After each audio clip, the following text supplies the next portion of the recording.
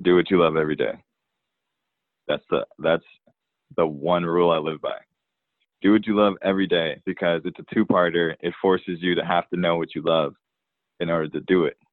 And then you got to just do it every day, no matter what, even if it's 10 minutes, even if it's an hour, even if it's whatever, because the amount of development that you will instill into your life and the amount of energy that you will pull towards that goal and the amount of focus that everyone around you will start to have towards your goals, that's the catalyst, I think, to a lot of success. Hello, beautiful people, and welcome back to another episode of Live an Extraordinary Life. I am your host, Tim Bishop, and this podcast serves as a guide to help you define what an extraordinary life is for yourself. And today's guest is Keenan the First. Keenan is a music entrepreneur. He really does it all, from being an artist to being a producer to being his own manager to playwriting and being involved with theater. Man, seriously, this guy does it all. He's got a really cool and inspiring life story, and his perspective I find to be very refreshing. So, hope that you enjoy the conversation that we had. Here it is.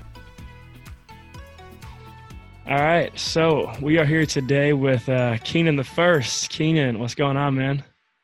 Yo, what's up, man? Thank you so much for inviting me on the podcast.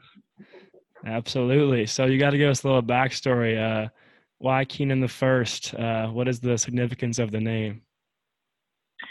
The name, that's a really interesting story. Originally I was Kingpin, and everybody in high school called me KP or King or whatever. And when I was releasing music, I would realize there's like 10 million versions of Kingpin out there.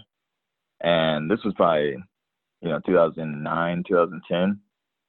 And when I, started actually putting music on the internet and starting to see just like, the traction and how things move, I was like, man, I need to consider changing my name, but I wasn't ready to do it at that point. And so it was like 2014, I was getting ready to graduate. My football career was coming to an end. I knew I was going to move to LA, and I was working on this project my senior year, and I kind of wanted to rebrand myself in a new light. And so there was a joke that I used to always tell people was that, or like this joke, I would fly back home from Wyoming to Minnesota, and on my plane tickets, I would do like the suffix of the first. And I would just say, yeah, I'm the first, but I got no kids. And that was just a funny little joke to me. But as I started taking more, like, I was in my capstone literature course, and we were talking about the importance of first experiences and how, like, we as humans have placed such a value on, like, virginity. Like, the first time you have sex has a whole different name than the rest of everything. And like your birthday is the first day that you came onto the earth that you celebrate every single year. And like, there's like little things like that we just cherish. And I started to realize that like the first time you do something is kind of the most crucial point, because it's the most fear and anxiety you can have.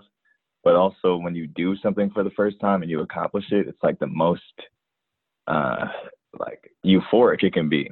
It's the same thing with drugs. Like, people talk about the first high for years. And so that was when I was like, you know what? I actually dig the first as a concept. Just thinking about doing something for the first time, the double-sidedness of having fear, but also having elation in relation to that one phrase. So I just ran with it. Hey man, that's a better story than I thought I was going to get. Honestly, that's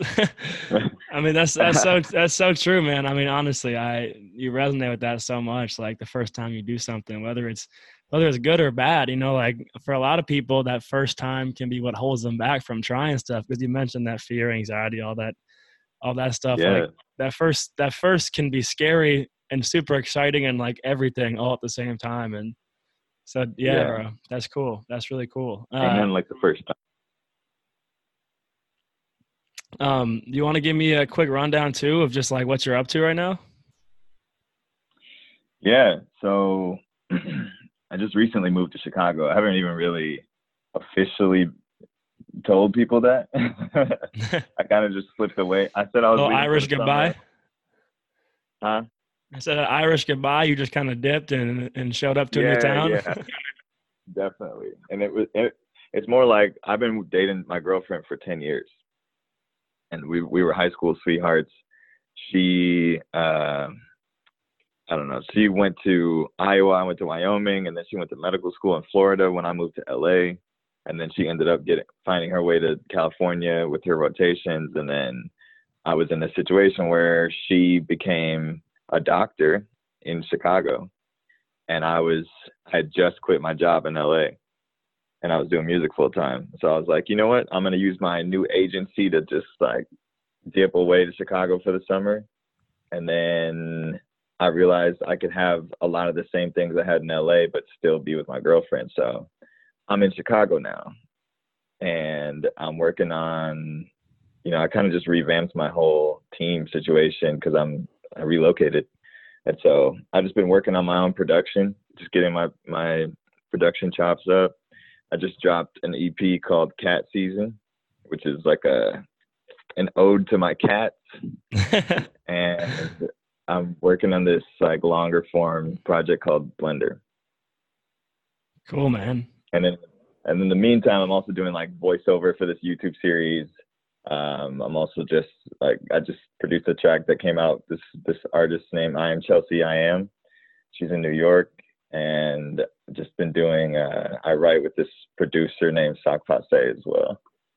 So I do a lot of like just submitting songwriting ideas and stuff on the side as well. Cool. Right on, bro. Well, let's dive into the journey a bit. So I know you were born in Minnesota, right? Yes, sir. Okay, and then so I'm curious, like, at what point did music come in, or was it always there? So you went off to school in Wyoming, you said, you play football, right? Yeah. So like my dad is a producer. My dad's actually a film composer now. Okay. And he was a producer when I was like a young boy, and he had a studio in our crib, and they would just have people come through doing sessions. We would always be listening to music, and I actually hated music at that when I was like a kid, like 7 to 12, I guess. Really? Yeah, just because it was always one song a million times. You know what I mean? Because my dad was a very attention to detail producer, and so for us as kids, it was like, man, I'm sitting in the back of the car listening to the same song 48 times, bro. It's crazy. I feel you. I like gravitated towards football super early on, and that became my main focus in life was football. And so it wasn't until I was like maybe 12 or 13 when I started writing and started like building a love for music. But football was like, there was always an expiration date on football that I could see. And so that just kind of took the precedence in my life. But I would say 12 was when I officially like fell in love with music. Cool. So it's kind of a family business too. That's cool. So then you're going off to school for football, and at what point was there that mindset shift into like, this was actually something that I want to go pursue? You went out to LA, you went to try to go, I'm assuming, make connections, and just that's where the hustle and bustle seems to be happening in the music industry. What was Right. what was the turning point there? What was your thought process going on? As you said, you had an expiration date for football, and was it always music or nothing after that, or were you considering things, or like what was that internal dialogue going on inside your brain? That's a really interesting question, because that's something that I still talk with football players. It's like, there is this expiration date that we all know is looming over our heads. You either injure out of football or you just retire. You know what I mean? Like Right. You rarely have just like a choice to leave, because you're so indoctrinated in the like culture of it. And especially the higher up you go, when you go Division I, it's like, yo, you're literally right next to the dream that you've been slaving away for years. And so for me, I knew it was going to end, but my plan was to go to the NFL, go undrafted to the Vikings, make a little bit of money, and then do music. That was like the fantasy I created for myself. Gotcha. But I had my 4th concussion my senior year, and it was like, it got serious for a minute, because it was, I had a meeting with my head coach, the team doctor, a neurologist, and my parents, all basically them trying to convince me that like I was too smart and had too much of a future to like continue with football. And so when I went to LA, it wasn't the way that you would think, where it's like, oh, I'm going to LA, I can't wait to start my music career. It was more like my identity was in shambles, and I needed to recreate myself. And the best place to do that was somewhere that was huge, that I could get lost in and like discover more things about myself. Dang. And so that was just like the context of like, I really didn't think I was going to be 22 pursuing music fully. I was still coming to terms with the fact that like my whole identity as a football player was kind of stripped away from me. Okay. So you go straight to LA after your identity is swiped, and then I assume those first couple months were tough. Can you give me a point where you kind of started to reform that identity, or something that you kind of started to do on your own to just sort of like build yourself back up? Because I think that, I mean, for a lot of us, or people in general, I won't, say everyone, but that is almost scary to have. I mean, one, if it gets destroyed on your own, like your path or what you were going for, there's a roadblock, you got to make a new shift.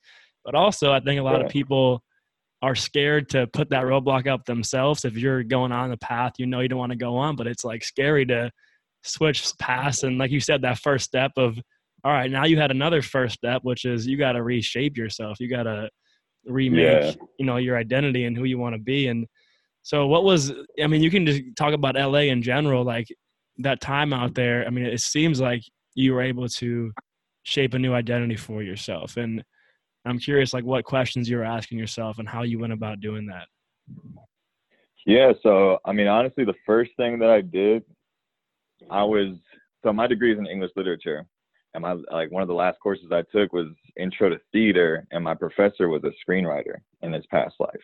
And he was like giving us a little bit of game on screenwriting, but not seriously. And my whole interest got piqued, because I was like, you know what? I did some journalism internships. I didn't like journalism.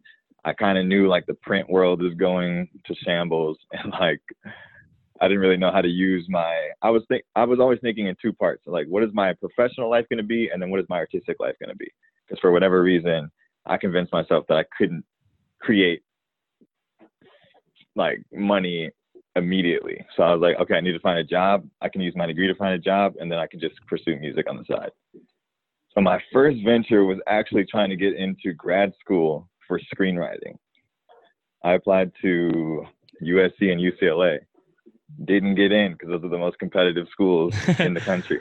Right. But I was still, I always have this football mentality of like being a competitor. And so I was like, I'm only going to go back to school if I can go to the top 2 programs. Didn't get in.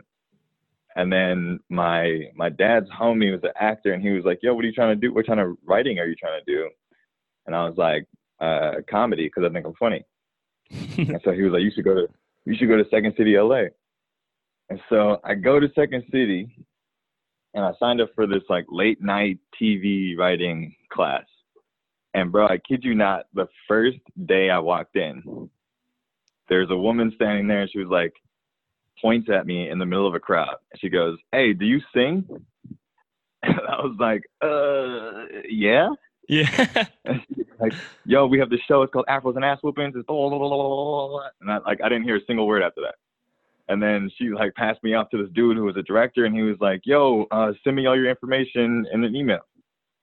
So I went home that night, and I remember talking to Marcellus, because we were in the living room together, and I was like, bro, I've never been a part of theater. I have no idea what I'm doing. I'm just going to send this dude this email anyway. So I sent him an email with like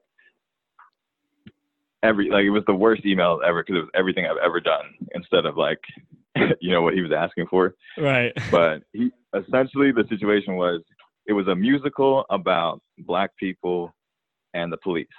It was a comedic musical, and he needed actors that could sing, but he realized quickly that like I was a singer who couldn't act. He's like, that doesn't help me either. And so he offered me an assistant director position for that play. And like I said, I have never been a part of theater before. I had never even really seen a play up to that point. And I was just like, yeah, I'm going to do it, because at that point I understood what my name meant to me. And it was like, this is either going to be the most fearful thing and anxious thing, and I'm going to say no and wonder what ever happened, or I'm going to say yes and just like trip through all of the obstacles. And so I said yes. And then that ended up being a community that I could nestle into and find music opportunities through, because I met actors and writers and directors. And, you know, my first community was the theater world and the improv world. And so, yeah, just I started doing guest appearances on improv shows, and started doing like little videos here and there, and just people started recognizing me from like little things that I was doing. I even did like a soundtrack for a Christmas movie at a show that I did in front of 7 people. This woman just worked for a production company and was like, oh, I referred you to this guy because he needed a rapper for something. You know what I mean? And that was like where I started to blossom, I guess, in LA. Dang. Man, that's crazy. What are the odds that someone just points at you and goes, do you sing? You're like, is she being serious? Dude, I to this day, I thank her for picking me out of the crowd. Dude, I mean, those situations seem like so wild and so lucky, but I mean, people don't believe in this. I do, but like that everything happens just for a reason. Because I mean, if you just keep putting yourself out there in those kind of ways, like something's gonna go right? If you, what's the saying? You keep preparing your fields, like the rain's gonna come. Like I just believe that. I mean, that was the step 1 was going there, and then it sounds like step 2 was like sitting there and be like, all right, like I know this is gonna be a challenge. I could run from it and it'll never happen, right. Or I can just dive into it and then I'll face the obstacles as they come, and it'll grow into who knows what. But you kind of had to make those 2 choices, which was pretty cool. Yeah, man. I think that's really one of the greatest keys to any success I've had, was blind trust that I'll be able to work through it without actually knowing. You know what I mean? Right. Where do you think that confidence came from? It came from, you mentioned your competitive side in sports. Like, do you think it originated from football? Yeah. I mean, I'm like, when it comes to, I don't know, like even when I'm down, I come out of situations by becoming like a workaholic. Like, I don't like to brood about things. And so in that moment, I didn't really know that many people in LA. I, was still dealing with like being rejected from 2 schools that I tried really hard to get into. And for me, it wasn't like, oh, I'm just going to sit at home and just pout about it. I'm more like, bro, I need to go shoot 100 more shots so I can make 3. You know what I mean? Right. Like, that's where I feel. So for me, it felt like, dang, this is a pretty good jump shot. It's not on the same side of the court that I thought it was going to be on, but I'm going to take it. So that's, and I guess that does come from football. It comes from, I've been a competitor in competitive arenas ever since I was 5 years old. And so I take that to heart, and I use it to like empower myself instead of, to hurt anyone else around me. Right. That's cool. You mentioned your brother. Were you guys living together out in LA? Yeah. So my parents moved to LA right before I graduated, so like May of 2014. Okay. And my younger brother moved out there with them, and then I essentially moved home after college with them. So I was actually splitting a room with Marcella for a couple of years. Cool.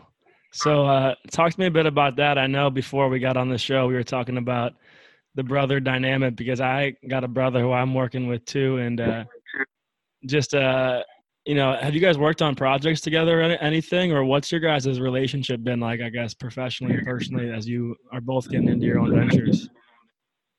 Yeah, I mean, me and him are real tight, man. Like we're best friends, and I mean that honestly. Like I call him for guidance, for just sharing good news, for just working through my ideas. Like when we're in the room together, there's you get to that point of like being sick of someone pretty quickly, especially when they're family. So there's definitely times where we bumped heads in the room, but like together, we've made music together, we performed together. I've been his hype man, he's been my hype man. We like competitively freestyle battle with each other. We sharpen each other. Yeah, man, we listen. Like I'll never forget when To Pimp a Butterfly came out, Kendrick Lamar. We both laid on our beds, turned the lights off, and just listened to the album together, front to back. And we're just like, damn, because Kendrick was both collectively our favorite rapper. Yeah. And it was like, man, I shared that moment. I shared the opening listen, which is something sacred to me. The opening listen to Kendrick Lamar, To Pimp a Butterfly with my brother, because I trust his brain to like be on the same wavelength as me. Right. So it's really dope being together. Man, that's awesome. Yeah, I mean, nothing quite beats that brother bomb, man. You can't explain it. You nailed it when you said, like, in the same room, like, sometimes you want to kill each other, but, like, there's still just, like, something that's indescribable about that. And, like, working with each other on stuff and being there for each other, like, it makes it easier to do things when you got someone by your side, for sure. Well, yeah, what's your relationship like with your brother? I'm curious. I mean, so growing up, we weren't as close. Like growing up, I thought pretty different. And I think he thought I was the annoying little brother because I was always loud and just talking like every second I could talk about anything. But I think like when we both went to college, like that's when, we both kind of started sharing a lot of interests and just being active, like doing cool things, like being with cool people. We both, right. Started getting interested in entrepreneurship.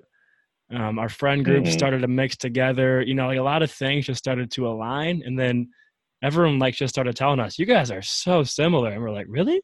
Like we didn't even really notice it, when we were younger. And then I think as we got older and older, we're still obviously we have our own personalities and our own styles, but from everything we do, value standpoint, we're pretty close. And now we work together on, a video production company, like I mentioned, and I'm probably about to go like live on his couch, honestly, so we can just hustle together. So we're at this point, we're pretty locked by the hip on most things. So, yeah, but I mean, same thing like you said, man. It's really like beautiful.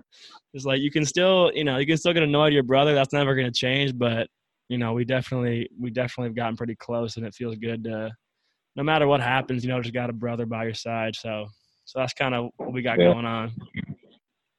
That's dope, man. That's really beautiful.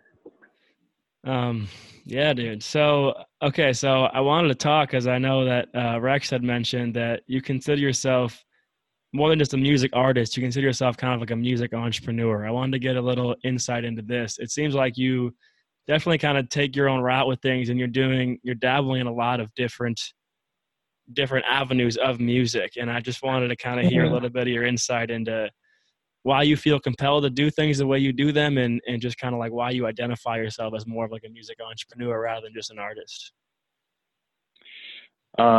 Yeah, for sure, man. I mean, I feel like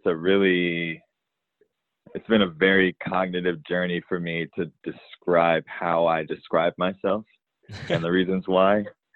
You know what I mean? It's always absolutely. It's a real conversation to have. But I guess that in total, the higher up I get, the bigger the rooms that I get into, and the more that I see how the music business works, the more I understand how small of a term an artist is to the industry. And so, but in my heart, a music artist is the biggest thing in the industry. There's nothing else without the art, and the artist is the one who creates the art. And so all the other terms fall in subcategories to the artist. But when it comes to the business of it, it's like there's the artist is usually the hungriest thing, and there's so much competition for the small spots that like they're also the most exploited. And so it's in some rooms, it's like to call yourself an artist is to say like, yeah, you can exploit me. And so for me, it's been like, okay, I could definitely become a person who goes into these rooms and gets signed. I could definitely aspire to like, you know, grab the machine to put it behind me. And that could be my aspiration. But at the end of the day, the amount that I bring home, the amount of resources that I get to bring home versus the amount of resources that I generate is just, it's a travesty. And so it's become my mission to just create my own machine, because I would rather get 100% of $30 than 1% of 1,000. You know what I mean? Right. Right. And so that has just become, when I walk into a room and I call myself a music entrepreneur, there's a different aura. When other artists understand that I'm creating the business around my music as well, there's a whole different level of respect. And, you know, as an artist, we that's part of what we want, is to be recognized, is to have respect, is to be understood as credible. And I think, you know, I actually have an interest in being a part of the business as well. There's a lot of people that are turned off by the business, and that's perfectly fine, because it's very different thinking. You know, it's very different to be in the studio creating what you think is the greatest thing you've ever created, and then to have to go into a room and categorize it so that people can understand it and talk about the alternate story you're going to use to push it to an audience who doesn't know you. It's like very different thinking. A lot of it can feel limiting, but again, I think it's that competitor in me that's like, you know what? I think I can do your job. I think I can be my own publicist. You know what? I think I can be my own producer. You know what? I think I can be I can do my own PR. I can throw my own shows. And I would rather fail doing those things and building my skills in the process than like, I don't know, like the journey to me is so important. I would rather like drag my way all the way up into an arena tour than to just be plopped there, you know? And so the music business aspect of it has just kind of evolved with me over time. Dang. That's really cool, man. I think that's a unique way to look at it, right? Because most people will probably, like you said, pick one thing, and you're trying to say, well, why not? Why can't I make this work? And you got a genuine interest in it. And yeah, man, Right. what you said about like the whole, you know, I've always thought that music is so fascinating, because I think sometimes people don't like really realize, like, you hear a song and you're like, that was deep. But then you go back on it again and you think, well, that came from the person's experiences or heart, or like that is a part of their story. And it's a vulnerable thing when people just do that, but then it's not often interpreted in the same way when someone's singing about their life and you hear it, you know, you try to internalize it in your own way. So talking about that dynamic of just making people understand your music, I've always had that so fascinating when you start to actually get into the depth of what songs are really trying to tell you. You can go on a trip sometimes. Yeah, man, that's been honestly, I think that's been the most difficult thing to try to take on, is the marketing. And that's why I feel very compelled to learn more about it, because it can defeat you, bro. Like when you, like, I'm sure you feel the same way when you create something, especially with your brother. It's like, bro, when you take something that doesn't exist and you put it into existence, into a real thing that's tangible, it makes you feel so proud about it. And then when you have to, when there's people telling you like, yo, I know that you're really proud of this thing, but these people are not going to understand it. Or, there's like barriers to understanding what it is you're trying to convey. It's like you immediately feel dejected. It's like, what do you mean?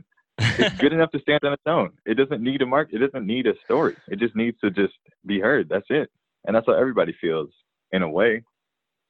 But, learning, the biggest thing I've learned in marketing is that I listen to music and I'm a true minority in the way that I listen to music, because I listen to the words first. I listen to the story first. And almost no one listens to music that way. You know what I mean? Yeah. And if I was to sit in a chair and listen to music the way that other people listen to music, statistically, I would hear the same things that they hear, which is like, oh, damn, this beat doesn't bang as hard as it should. Oh, dang, this top line isn't cutting through the way that like 15 other songs on the radio are cutting through, and that's what they're listening to. It's a really different process. Yeah, man. And when you feel like you do something different than others, and I always, in my own brain, and I could just be making it up, feel like I view things a different way. And you're right. Sometimes it makes so much sense in your own head. And then you don't want to change it because you're like, oh, this is the reflection of me. So that conflict's interesting, man. I'm just started. I just graduated in May, so it's been 8 months. So I haven't had that point, but I know it's coming where there's going to be like this reflection point where the people are going to be like, okay, I got to get this message across in new ways. So I'm excited for that. I think that's just the challenge of it too. It's how do you convey what you want to convey in a way that you can still keep your authenticity and your message alive and true to yourself. So that's interesting, man. That's really interesting. So I want to get like the life of a musician, man, or an entrepreneur, as just the behind the scenes of that. I want to like talk about one. I'll talk about the football failure where you wanted to go to the NFL, it didn't work out, but kind of like behind the scenes of, I know it can be tough. We just talked about some things as a creator, but is there kind of one moment of failure or rejection that sort of ended up shaping, the musician or the entrepreneur that you are today, in that behind the scenes sort of process that maybe not a lot of people know about? Yeah, just like with any industry, there's so many different levels of competence, and there's for whatever reason, it just feels like when everyone technically should be some type of, you are an entrepreneur when you are doing independent music, but there are some people who are not entrepreneurs. They're artists, they're musicians. And so when you're trying to do like a DIY video, it's like, you're not going to get a full professional effort from everyone involved if that's not what they're dedicated to. And so when it comes to like the idea phase, the ideation phase, the creation phase with creatives is amazing, bro. Like, we can go so many different avenues and do so many different things to try to come up with something. But then when it comes to the logistics, the money, the scheduling, all of that, it's like, man, bro, that becomes the bigger obstacle. And so I remember I had a video. I was trying to do a video for this song called The Burden of Forgiveness for a minute. And so basically I had a blog reached out to me, and they were like, hey, we're trying to do pieces on people that are in the Valley. We heard some of your stuff. We would love to do a piece on you. And me being a competitor, I was like, okay, dope. I'm going to do a new song, and you guys can just get a premiere. And so I bought a beat. I went to the studio, paid money for studio time. I brought a vocal producer to the studio, paid her. I paid for the mix and the master. That took a whole 2-3 weeks and money. And then I hired a band for the first time ever. Went on, hit my homie up, and I was like, yo, I don't know how to put a band together. Can you help me do it? We had people submit videos of them playing. I met with a bunch of different people. and then I paid for rehearsal space. We did like 4 different rehearsals. I bought snacks for the rehearsals. I had to drive the drummer to 2 different rehearsals. I got him from like across the town. And, you know, like I'm trying to run this like a business and I'm financing it myself. And then we get to the shoot and these 2 like high school kids come with this little dinky camera. They come like 2 hours late. And eventually they email me after the whole shoot being like, yo, so I don't think we have the audio capabilities to do this because the band was like overpowering what we could handle. And so I was just out a video and all of that stuff, you know? Oh, dang. If I was looking at it like what I needed with the video, I would have been dejected. But honestly, I had never put a band together before and I had done it and it sounded great. It didn't get captured, but I learned how to put a band together. And I had never really like rented rehearsal spaces before. And I learned like the process of renting rehearsal spaces and I like financed the whole project. It didn't get made, but I figured out how to do it.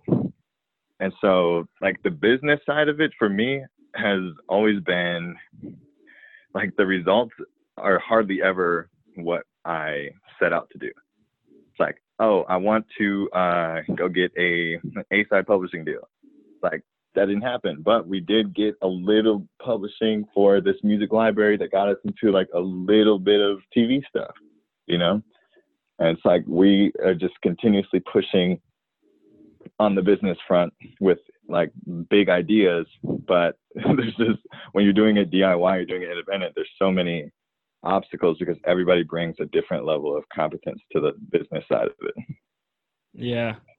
Yeah, that's cool that you took away those positives. I don't know how long it took you to take away those positives, but I mean, you know, it might not hit you right away, but I mean, it's good to see what you learned through that. And yeah, man, I always find it interesting too. I told you about my roommate at school, you know, as a growing and young, successful musician. And, you know, just by living with him and watching him, you realize how much business goes on in music. I feel like, you know, when you're growing up in high school, you're like, oh, these kids on SoundCloud and blah, blah, blah. And, you know, they could have been talented, but I feel like there's a distinguishing factor, which is like the business. People don't understand, I think, from an outsider's perspective until you see it, which is music's about way more than just can you sing or can you make a song. There's like, oh yeah, so much going on there. And like you said, you make a video, you make whatever. It's not just about how beautiful the creation is. It's about the execution of the logistics and getting it out there and everything. So that's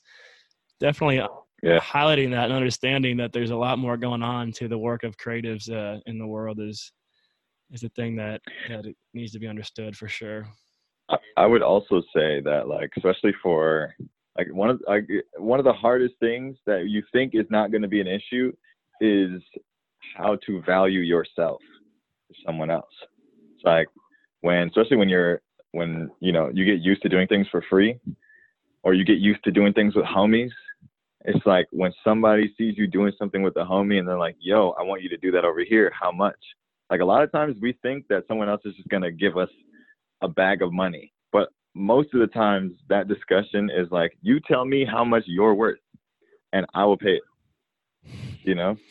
And that's like a difficult conversation. World, yeah. Because you never really have to think about, you know, how much do I value my travel time, my preparation? How much do I value my appearance? Like, you know, what is the opportunity cost for me to be at that thing and not be at, you know, the other 12 things I could be doing to try to get my music career off the ground? Like those are the discussions that forced me to be like, oh, you know, I need to go to the drawing board and figure out how do I look at myself as an asset and how do I value that asset to strangers, you know? Yeah.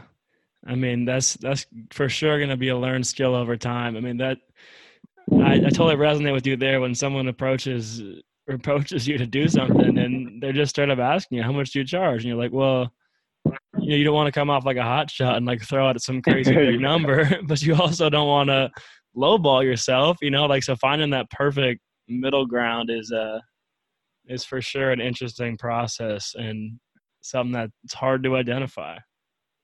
Right. Cool, man. Well, I'm curious about like what's one of the most meaningful songs or projects that you've made, and why? I'm interested. Man, that's I feel like I'm giving the same pre-answer every time. That's a really hard question. But I'm digging in, man. I would say there's, the one project that I have where the experience was unmatched is an album I did called What is America? And it was with my friend Huey Stonefish, who's a part of this comedy improv group called Lou Burger, and they were just on NBC for Bring the Funny. Oh, right on. Finalists. Really dope dude. Him and his brother Avery lives in Chicago, and I've been connecting with him as well. We drove from Los Angeles to New York in a car, and we just recorded the album on the road. And we told ourselves we weren't gonna do it. It was the tightest, like, it's just unmatched. Like, nothing will ever. When I listen to it now, it still makes me emotional because it brings me to the place, because we did it in a place, in a space of mind. And so our whole thing was like, we filmed the whole thing as well. Like, when we stop for gas or food or anything, we have to get out, we have to interview people, but we can only ask them one question, which is, what is America? And just mind-blowing, bro. The more you go across the country, the more like the idea of freedom changes, but it's the same. To everyone, freedom is the same thing. But literally, freedom means that one end of the spectrum and the other end of the spectrum exist simultaneously. That's the freedom. It's like there's so many interesting bubbles that America actually lives in, and we got to go through a lot of them asking the same question, and it just became a really beautiful piece of work that will always be a special place for me. Man, I'm gonna have to give that a listen. That's crazy, man. That's funny you mentioned that, because that is right on my bucket list. Where'd you start from, and where'd you end in? So we started in LA, and then we drove to Arizona. One of my homies had just gotten drafted by the Cardinals, so we stayed with him. Nice. And then we went to Colorado, where I had some homies from college. So we drove like Arizona to Colorado, and then we went from Colorado to Minnesota. And in Minnesota, yeah, it was like we stayed with my girlfriend's parents. But at that time, Philando Castile, his funeral procession was happening. Oh, dang. And like the people were like camped outside of the mayor's like house, and we did a bunch of interviews around just that day. It was like one of the most somber days, but we got to be at home. And then we went to Chicago, and then we just drove straight from Chicago to New York. Wow. That's awesome. To Syracuse, like upstate New York. Yeah. Yeah. See, I've always had a similar idea, man, where I'm like, I want to get in a van, or I want to get somewhere, and I just want to go and just like explore America, and just have just like a set list of like you did. You had one question, but just have a set list of questions and just try to understand more the dynamics of the US, man, because it's so. I mean, this year is actually the first time I ever went down south, and I was like, "Dang, okay, this is different." Bro, it's a whole different. Like, we didn't even. The thing is, we didn't even go down south. And if we would have went down south, bro, it would have just changed. Like, it's a whole different place, Yeah. I strongly encourage you to do it, bro, because we didn't even think we didn't have any money or anything, bro. We did a GoFundMe. A GoFundMe. Hell yeah.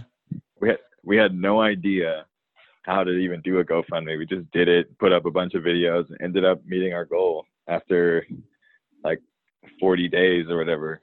But yeah, it was completely funded, and we just did it. And then we flew back. Basically, Huey's brother drove the car to LA, and then we drove their car back to their parents in New York. And then we flew back home, and then we got the project mixed at home. But we were like, while we're on the road, that's the only time we can create anything. We can't bring anything with us prior to leaving. And when we leave, we can't touch anything creatively. It'll just be a mix. And so it just, whatever happened, happened, bro. And honestly, like when you do this, which I know you will, like it'll make you emotional every time you watch the footage or listen back to the audio or anything. It's crazy. Dude, I'm getting emotional just thinking about it, man. Dude, Wild, bro.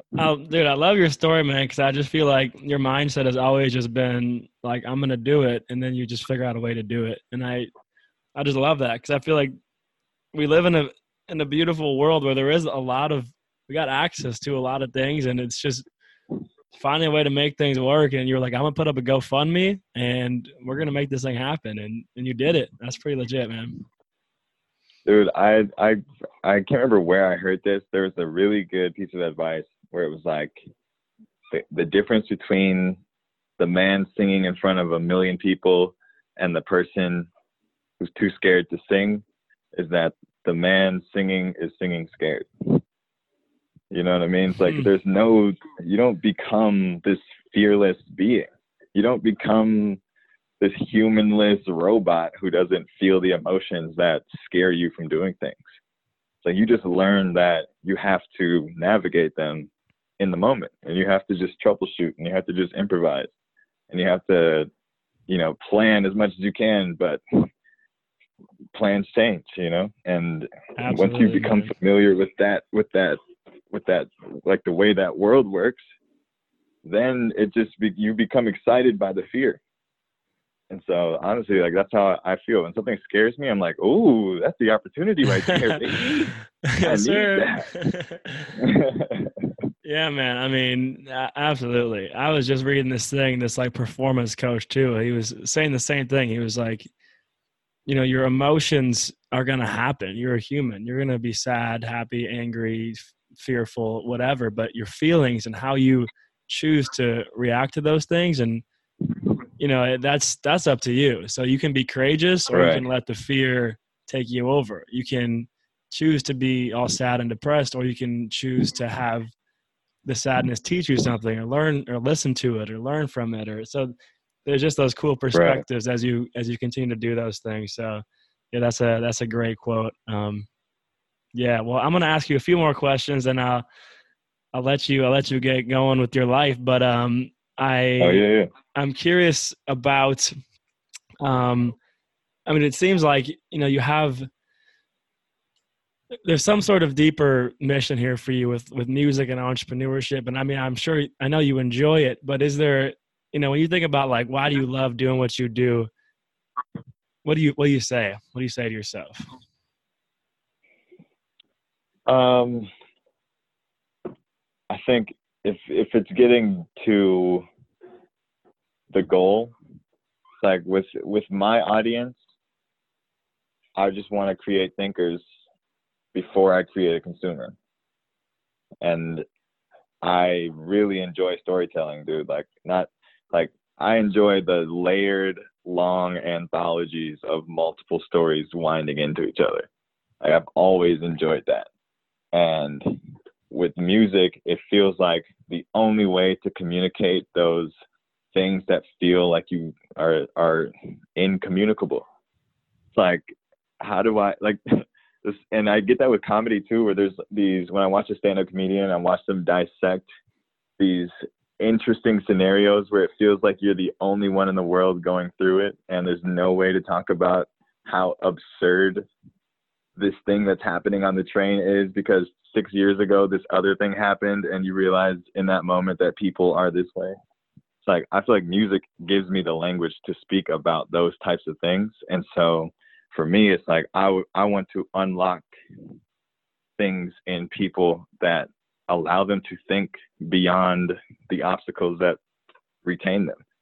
And if that gets them to buy the music, dope. But if that gets them to like have a better relationship with their brother, or that gets them to forgive their dad, or that gets them to quit school and start a business, or to quit their job and go back to school because that's something that they love to do, then I feel like I can connect to them, because that's what music makes me feel like, Yeah. And so that's like I guess that would be my hope, is that it touches people in ways that creates massive positive change.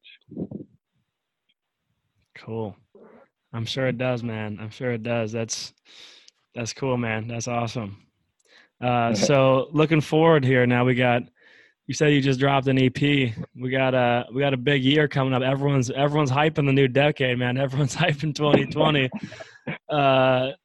What kind of things you working on right now? Are they all secret? You can't not tell me yet. I'm working on, so I have two larger projects in the works, and they're really parallel. But like Blender is about me quitting my job. That job, I worked at a trailer company, so we were doing like movie trailers, and I was working in the music department of a trailer company. And I also became the in-house voiceover guy at the trailer company. And so I was the only person in the building with two incomes at the same job, but I had two jobs in the same building, you know? And I quit that job because we had a dispute over my voice. And to me, that is more than just a professional issue. That's a moral issue. Because we just talked about, you know, learning how to value yourself. It's like, yo, I've had to learn how to value my voice. I've had to learn how to practice to become competitive with anything with my voice. And, you know, the conversation transpired how it did, and I ended up leaving. And so Blender is about me blending all these things together to understand who I am. Because it is like I'm doing so many different things at once, especially when I was in LA. It was like I was a part of this residency program at this company called Stereo.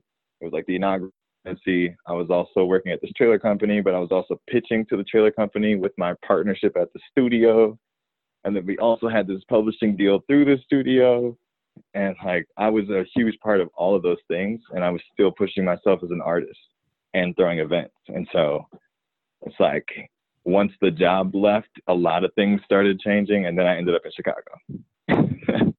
And so Blender's kind of like how I felt transitioning from that life in LA to where I am in Chicago. And I have like an album that I'm working on. It's called Blackbird, which is about taking the leap of faith into your dream. And essentially like jumping off the nest and hoping that your wings work. Dang, cool. Well, I'll be excited to hear those, man. Those sound like two pretty meaningful things to you. So that's pretty cool. Yeah. All right. Man, well, I got two more questions. This one I ask every single person that comes onto the show because it's kind of the theme of my show, Live an Extraordinary Life. And I think that it's different for every single person. And so if you could just like share with me one thing that you know is really important to you to have a insert any word, happy life, extraordinary life, a life that you're enjoying, what would be like one or two of those variables you think that have to be there in order for you to feel do what you love.